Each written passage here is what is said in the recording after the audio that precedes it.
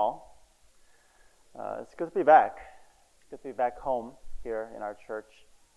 We had a great time in Alaska. I was talking to a few of you about how it was, and a lot of cool mountains and a lot of cool things. Got to enjoy, got lots of good seafood there, things like that. One thing that was a little peculiar there was that the sun wouldn't set because of the whatever science there is. So it was a little hard to follow at first, but got used to it. But then towards the end, I got to miss Minnesota for that reason. But yeah, it was a great time for our family and this good sightseeing and vacation as well. So thank you for praying for us, and it was just really awesome to be away for a little bit. And yet, again, I'm really good to be back here with you guys, with our church family. Got to worship with a few other congregations throughout our vacation, and it was great. A great time worshiping with other believers and other churches, but none like being back home to worship with you all. So, yeah, I miss you. Well, we are going to be finishing off the book of Galatians very shortly. We have this passage and then I think two more passages and we'll be done. So hopefully we'll be finishing strong, and hopefully you are being blessed by the Word of God from this book. So today's passage will be found in Galatians chapter 5, verses 16 through 24. Let me read that passage for us, and then I'll be praying, and we'll go right into some of the message. So please turn with me or look up to the screen to the passage for today, Galatians 5, 16 through 24.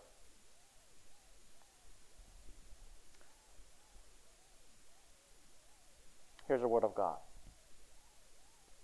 But I say, walk by the Spirit, and you will not gratify the desires of the flesh. For the desires of the flesh are against the Spirit, and the desires of the Spirit are against the flesh. For these are opposed to each other, to keep you from doing the things you want to do. But if you are led by the Spirit, you are not under the law. Now the works of the flesh are evident: sexual immorality, impurity, sensuality, idolatry, sorcery, enmity, strife, jealousy, fits of anger, rivalries, dissensions, divisions, envy, drunkenness, orgies, and things like these. I warn you, as I warned you before, that those who do such things will not inherit the kingdom of God. But the fruit of the Spirit is love, joy, peace, patience, kindness, goodness, faithfulness, gentleness, self-control. Against such things there is no law. And those who belong to Christ Jesus have crucified the flesh with its passions and desires. That is God's word. Would you bow your heads with me one more time, and let's pray together.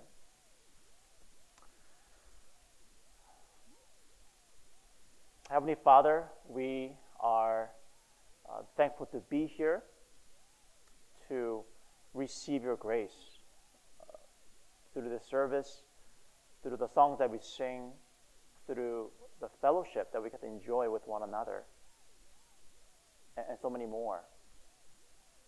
Thank you that we can call this our church home and our family and get to enjoy your grace poured upon this place and this body. Lord, I pray that you would use this time now to build up your church. would you penetrate each one of our hearts right now through your Spirit, through your word, so that our hearts may be transformed. And God, we rely on you for that.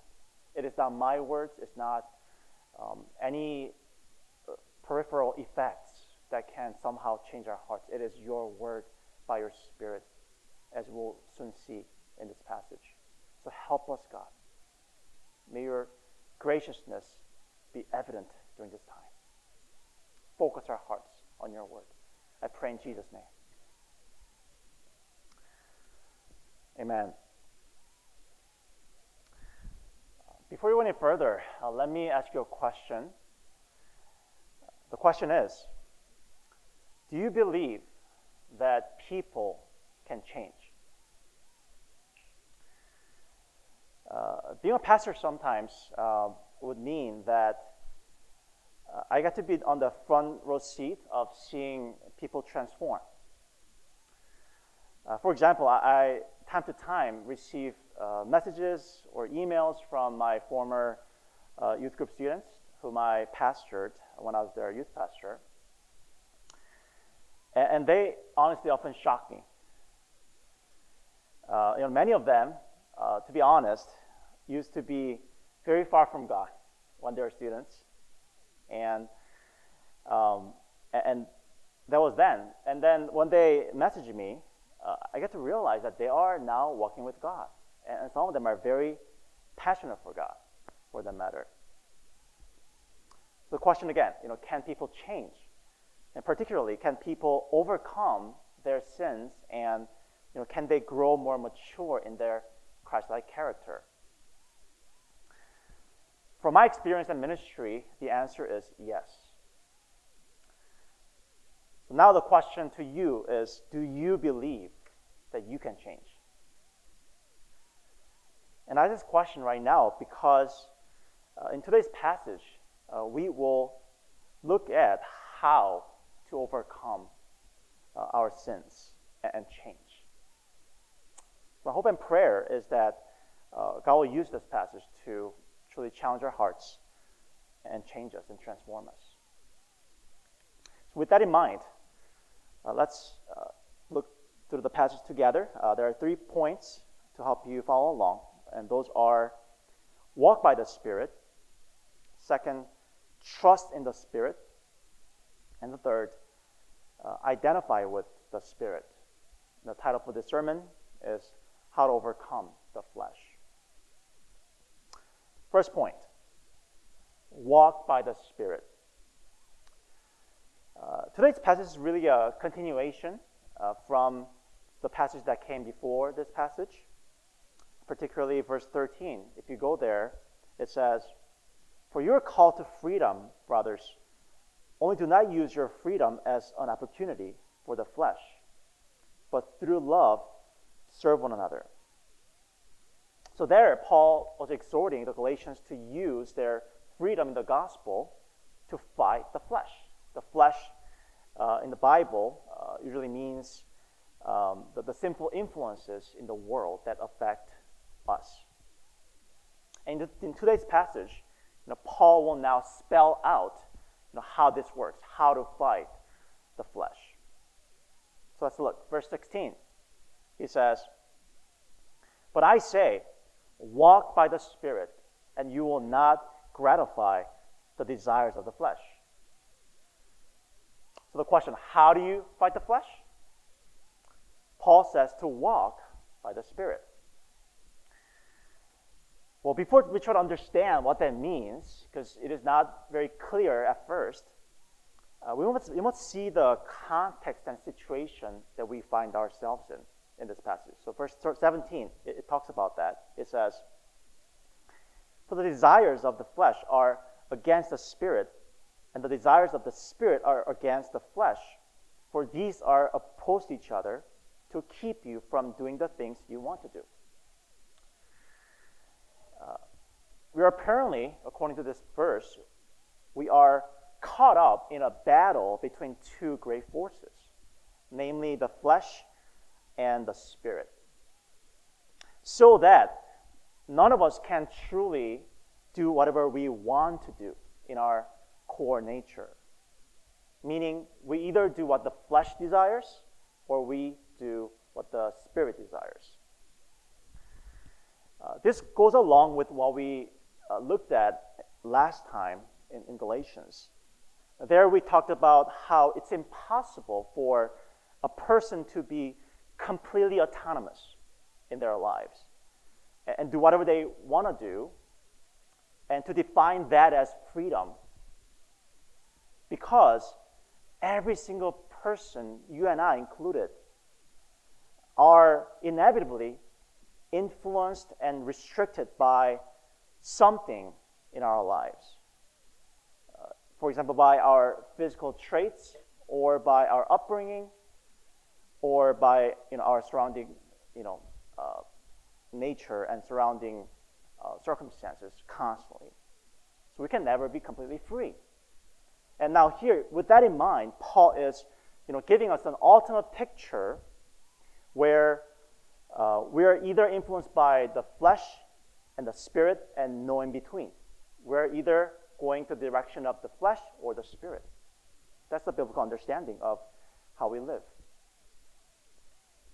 There, I have to make a note there, because the struggle between the flesh and the Spirit is not for everybody, because the Bible says those who are not believers before their conversion to Christ, they are enslaved to the flesh only, which means that they cannot not sin.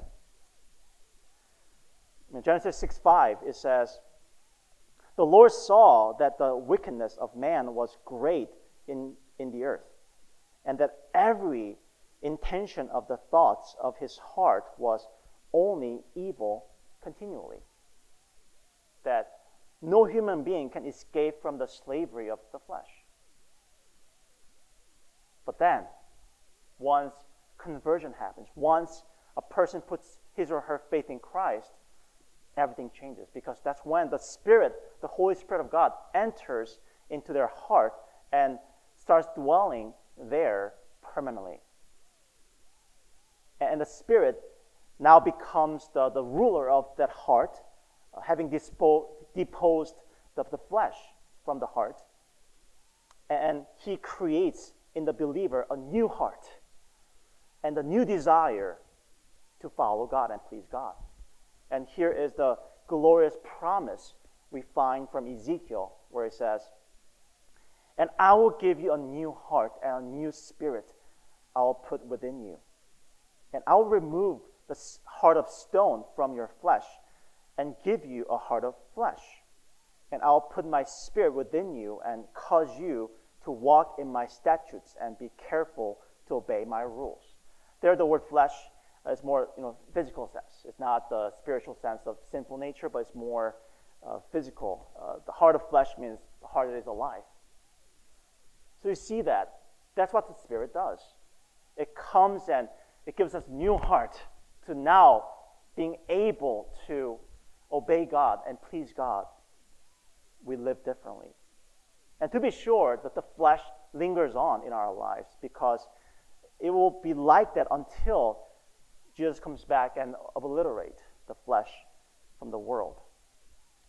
But for now, therefore, the believers deal with the flesh, and yet they're now able to overcome the flesh. Before they were not, but now they are, because the Spirit lives in them. So the believer's job is this. What Paul is saying, therefore, in this battlefield of flesh and the Spirit, our job is to choose the Spirit and let the Spirit lead us and give us the desire that is opposed to and overcomes the flesh, and experience victory over our sins and the flesh. Without the Spirit, again, there's no in between. Without the Spirit's help and our dependence on Him, we cannot overcome the flesh. It has to be the Spirit.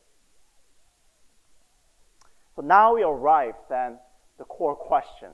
So we get that it's necessary for us to walk by the Spirit, but the question is, how do we do that? How do we walk by the Spirit?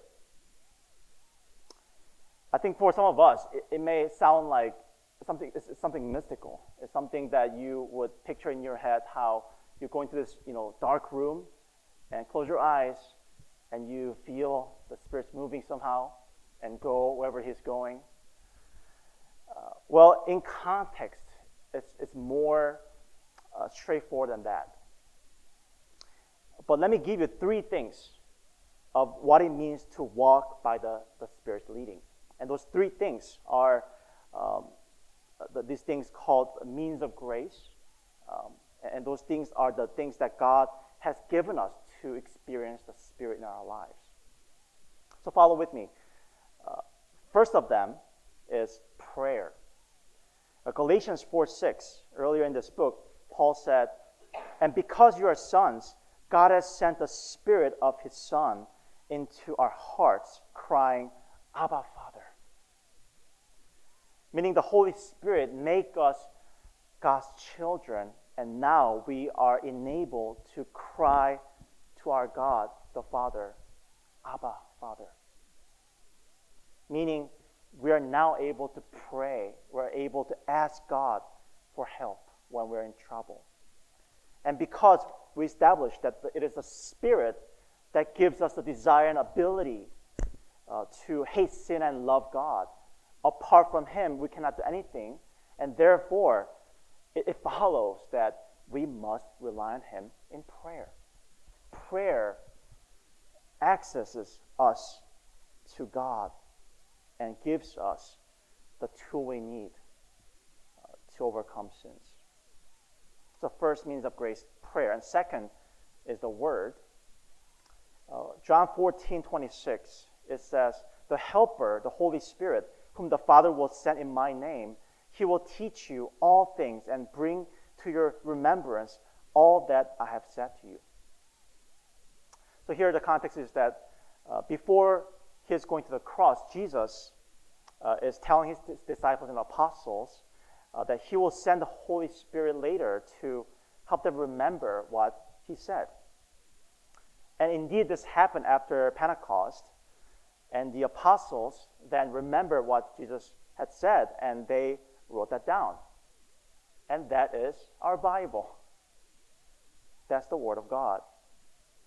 What that means is that, as we expose our hearts to the Word, whether, by reading or hearing it preached like now, and do what the Word says in our lives, the Holy Spirit uses it to change our desires to overcome the flesh. And then third and last, sacraments or community. Ephesians 5:18 through 19, it says, "And do not get drunk with wine, for that is debauchery, but be filled with the Spirit, addressing one another in psalms and hymns and spiritual songs, singing and making melody to the Lord with your heart." I think there's a thing of beauty here. What the Word of God is saying here is that the Holy Spirit uses a community gathering like this right now to help us, to encourage us to seek the Lord. And we encourage one another, for that matter, even through songs that we sing. And also sacraments when we do baptism and the Lord's Supper. That's how the Holy Spirit encourages us and builds us up. And to make a quick comment, you all sound great when you sing.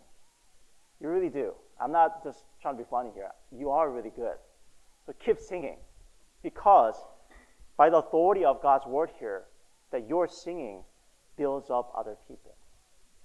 And I felt it earlier when we were singing the opening set. And it works. That's how Holy Spirit works in our lives.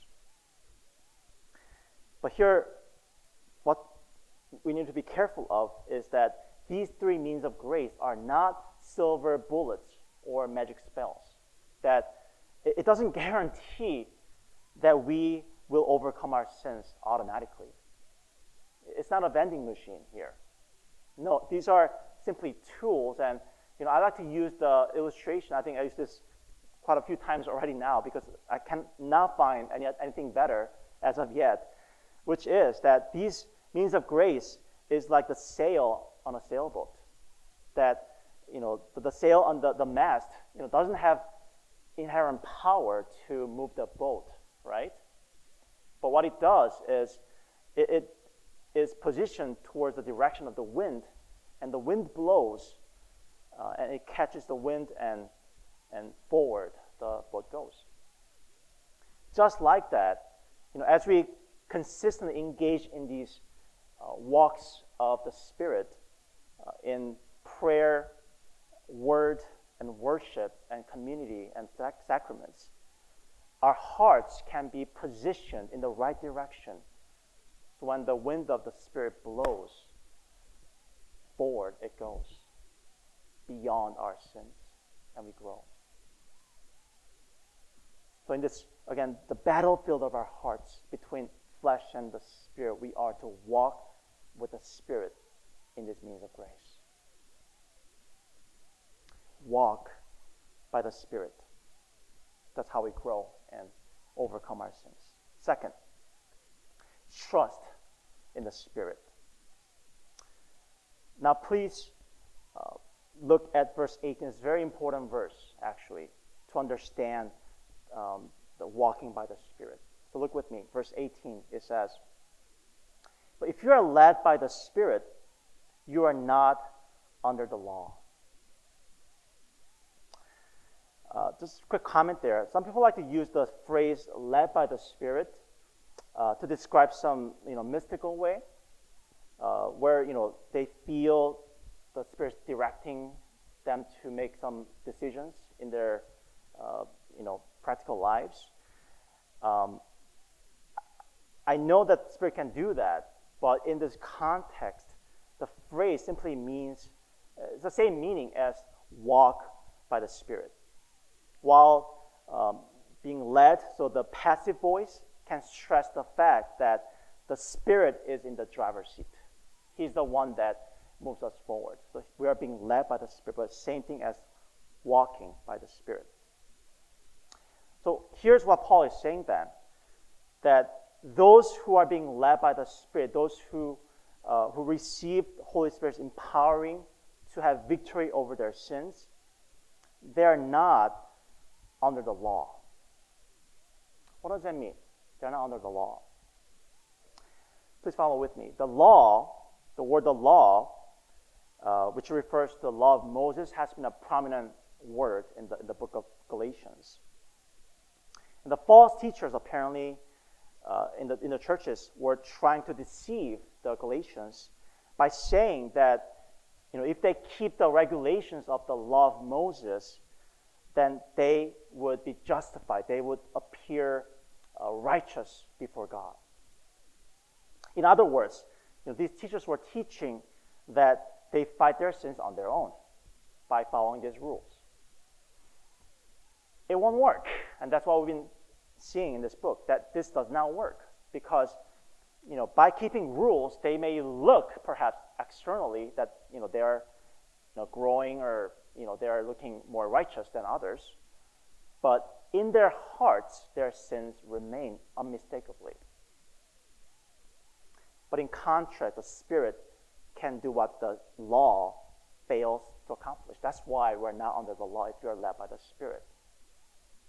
And now Paul is about to list some prominent sins in this list.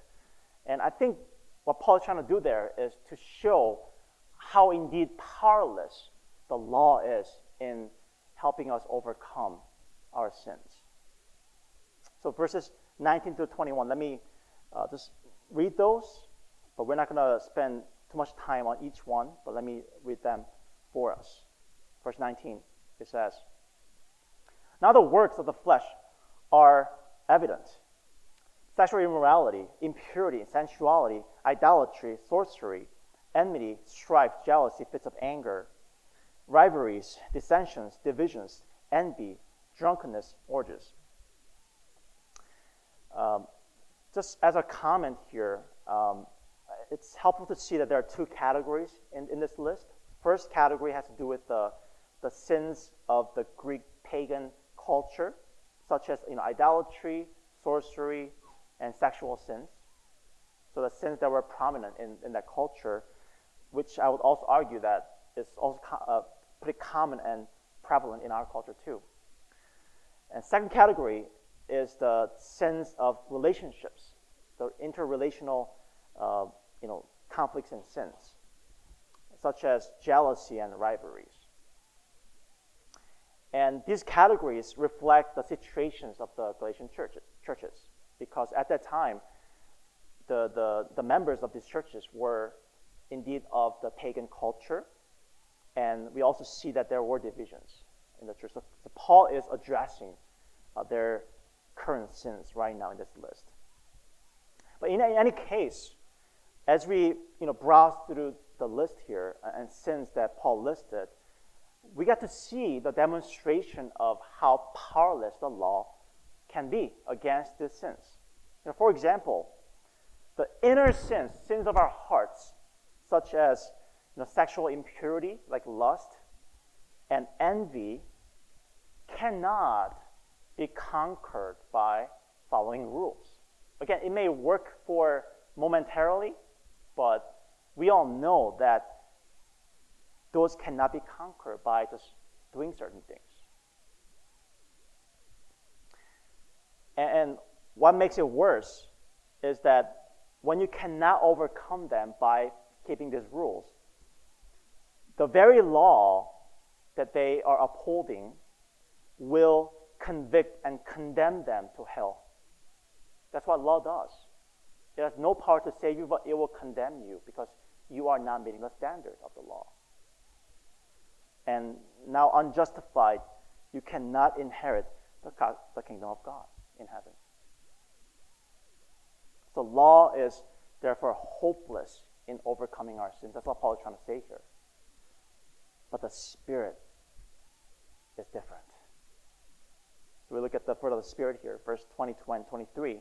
It says, "But the fruit of the Spirit is love, joy, peace, patience, kindness, goodness, faithfulness, gentleness, self-control." People who have these characteristics are perfect people. And we know there's only one perfect person who ever had all 9 of these, who is Jesus. And we are called to grow in these characters by the Holy Spirit. And these characters, these virtues, are not just external qualities, but these are inner qualities. The real growth, therefore, it's not just the facade, but this is a real character that the Holy Spirit grows. Meaning the Holy Spirit grows us, changes us from inside out. The particularly significant in this portion is the last line that says, "Against such things there is no law." Here's what it means. Back in verse 14, Paul said, "For the whole law is fulfilled in one word. You shall love your neighbor as yourself." Meaning, because the Spirit produces what? Love. And therefore, if you walk by the Spirit, you will fulfill the whole law of God. And the law can never condemn you anymore. When you walk by the Spirit, you will be truly righteous before God, and you will inherit the kingdom of God. In other words, when we stand before God, before the judge on that day, the Spirit will confirm the justification that we received at our conversion. The Spirit will make it happen. We will appear righteous before God, having fulfilled the whole law of God. So the Spirit accomplishes for us what law or anything else fail to accomplish, namely the true change, the change that comes from inside out. The Spirit is the key. The Spirit is the solution. The songwriter, if you go next slide, Jason Gray, says this in his song, "More Like Falling in Love." It says, "Give me rules, I'll break them. show me lines, I'll cross them. I need more than a truth to believe in. I need a truth that lives, moves, and breathes to sweep me off my feet. Give me words, I'll misuse them. Obligations, I'll misplace them. Because all religion ever made of me was just a sinner with a stone tied to my feet. It never set me free. In love, love, love, deeper and deeper, it was love that made me a believer in more than a name, a faith, a creed. Falling in love with Jesus brought the change in me. I think it's really expressing the ethos of Paul in this passage well, in poetic fashion, that there's no way keeping rules can somehow create this miraculous thing called love. How can you love somebody by following rules? That never happens. It's only when the Holy Spirit creates alien characteristics such as love, joy, peace, patience, kindness, all these things. Only then we can change. It's only by the Spirit that we experience overcoming of our sins. So I think what that means is that we must always be careful be careful not to make anything into religious rules that we try to use to change us apart from the Spirit of God. For example, earlier we talked about the means of grace, and they are true gifts from God to help us experience the Spirit. But if we start thinking, even subconsciously, that those means of grace are somehow powerful inherently to change our hearts against sins, then we've replaced the Holy Spirit with the law. So that is, we might pray and we read the Bible and go to church, thinking that those actions can somehow change us. That's a big mistake.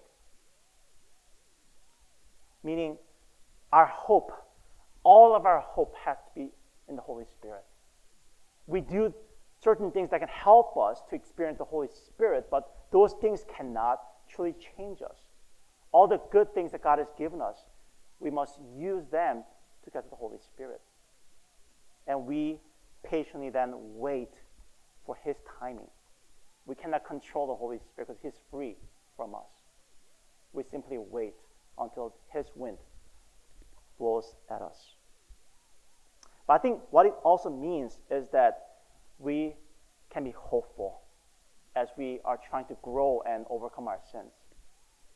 Because when we truly believe from this passage that the Holy Spirit can create me to be this loving person, joyful person, peaceful person, kind person, a person that can control myself, all these things, all these supernatural things, if we believe that Spirit can do that and nothing else can do that, we are hopeful. We're not in despair at any moment. Even when you feel like you're not growing, even when you feel like sins get the better of you at certain moments, you do not have to despair. If you're in Christ, the Spirit will redeem you. Spirit will make you beautiful like Christ. That is the hope that the law or things that we do can never give. Trust in the Spirit, therefore. And the third and last, identify with the Spirit.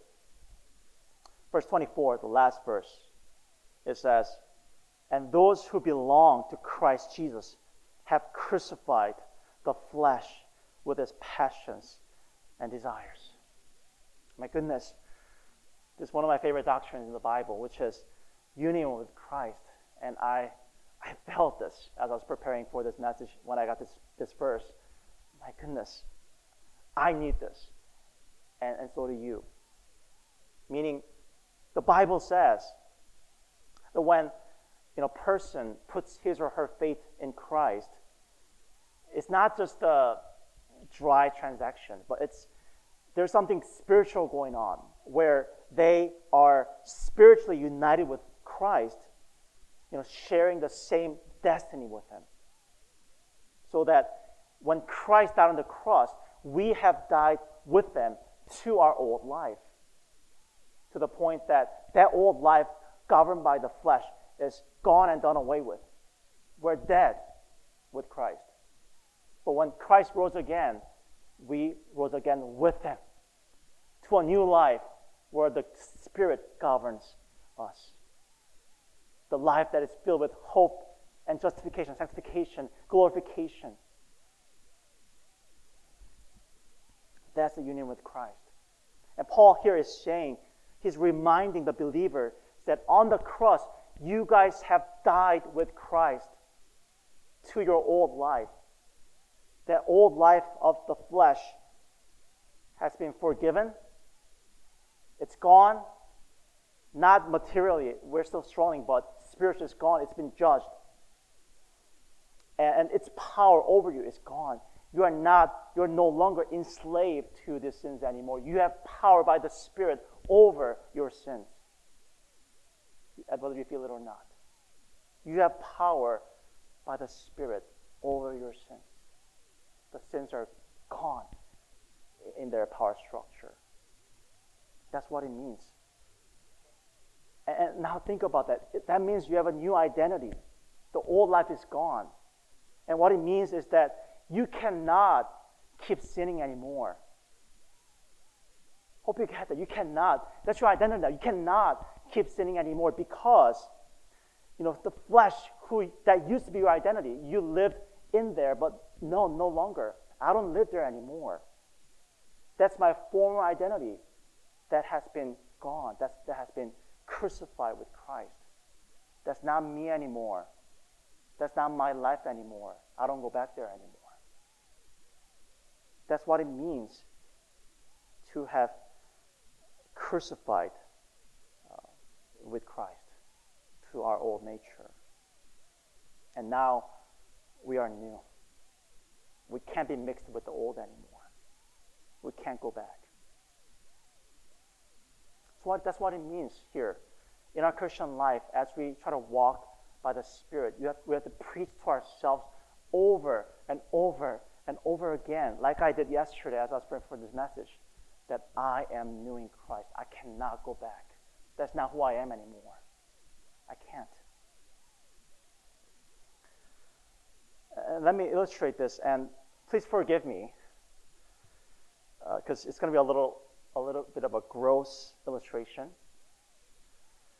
but I'm trying to make a point, so bear with me, okay? I already warned you. So when I was little, in kindergarten or elementary school years, I used to get, I think, sick often. Like every year I was always sick when the weather got colder. And this one time, I was getting sick, but my parents prepared me, a really delicious meal for dinner.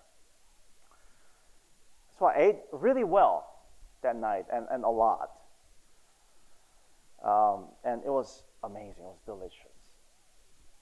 But then the next day, with fever and everything, I was feeling really sick. The next thing I know, I was running to the bathroom and puking everything out in the toilet. Okay? And shortly afterwards, I came to my senses. I was like, okay, what just happened? Okay, I opened my eyes, and I saw in the toilet bowl the situation. And in there were all the undigested, chunky food particles from the night before. That amazing meal that I told you about. And then I felt really bad that all the delicious food that my parents prepared for me, that I enjoyed, all came back out. All of it. And now it's in the toilet bowl. I felt so bad. And here is what was going through little Adin's mind at the time. Here's what was happening. I was thinking, oh man, What a waste. All the good food that I had last night is gone. And it's all back into that toilet bowl. Man, it was a delicious meal. I wasted it. Can I just put that back into my mouth? I mean, the food is not digested yet. And it looks okay. Can I do that? And I thought and thought. But here's my conclusion. No.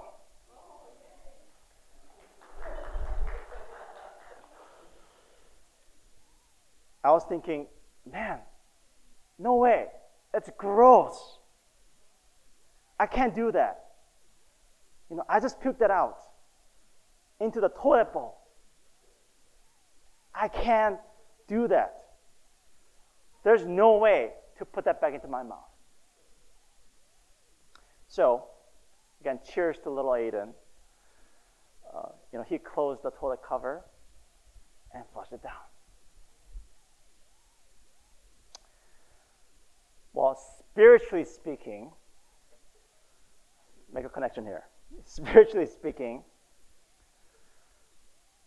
when we put our faith in Christ and have become united with Him, we have puked out our old sinful flesh.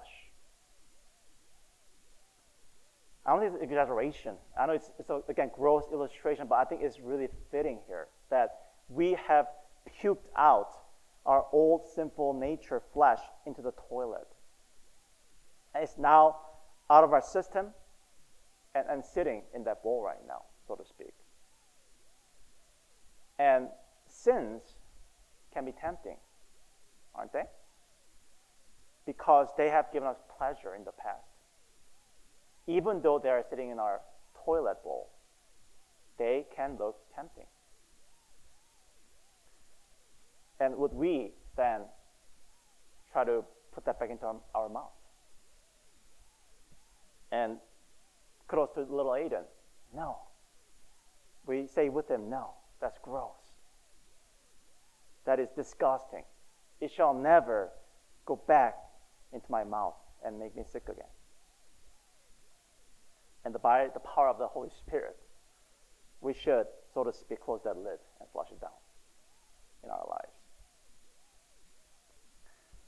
So now follow with me. So what does that mean then? It means that has to be our attitude towards sins of our lives.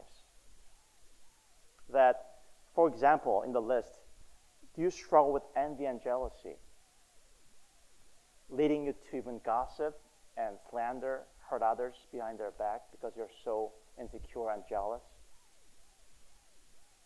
Would you say, no, I'm new. That doesn't fit my new identity in Christ. I shall not do that to hurt others behind their back. Do you struggle with sexual impure thoughts and behaviors? You can say, therefore, gross. Because I can't go back there anymore. That's lifestyle of my old life. I have puked that out. That's sitting there in the toilet. Why would I go back there? I won't do that. And lastly, do you struggle with bitterness and anger towards people who have hurt you, especially maybe your brothers and sisters in Christ? Would you say, no, I shouldn't do that with my new heart. I shall not defame. I shall not hurt in my heart my brothers and sisters in Christ because I'm bitter at them. Oh, Holy Spirit, help me to forgive them. Help me to reconcile with them.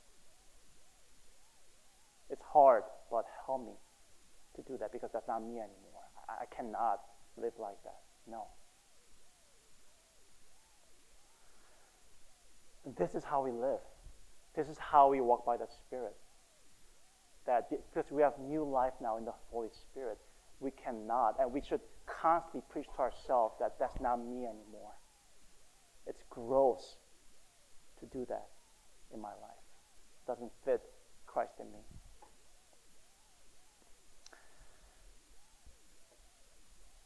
A few weeks ago, I got an email from a former youth student that I pastored in my old church, and he was updating me, how he was doing spiritually, and I can tell you that it was one of those moments that really, get me going as a pastor. I think there are a lot of discouragements if you're a pastor in ministry, but when I hear those things, I come alive because I see that God is doing something in his life, and particularly, I just remember those dire moments when I was a youth pastor. I would preach, I would sow seeds, and they're not listening. And man, I feel like crying, but I cannot cry in front of teenagers. So I keep preaching. And I do that for, 2.5 years.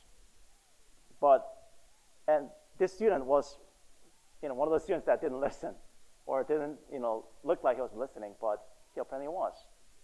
And I got to see that, God, the Holy Spirit, was working in his heart through the Word of God. And prayers, obviously, that I was praying for him throughout the years. And you see, that's how we grow again. It's not a vending machine business that we're in as a Christians.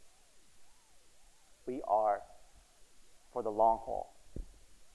That we walk by the Spirit. What that means is things do not come at us instantly, but it comes perhaps years later as we wait for the timing of the Holy Spirit. And when the fruit comes, when you become a better person, miraculously even, you will thank the Holy Spirit. And that is an awesome thing of Christian life.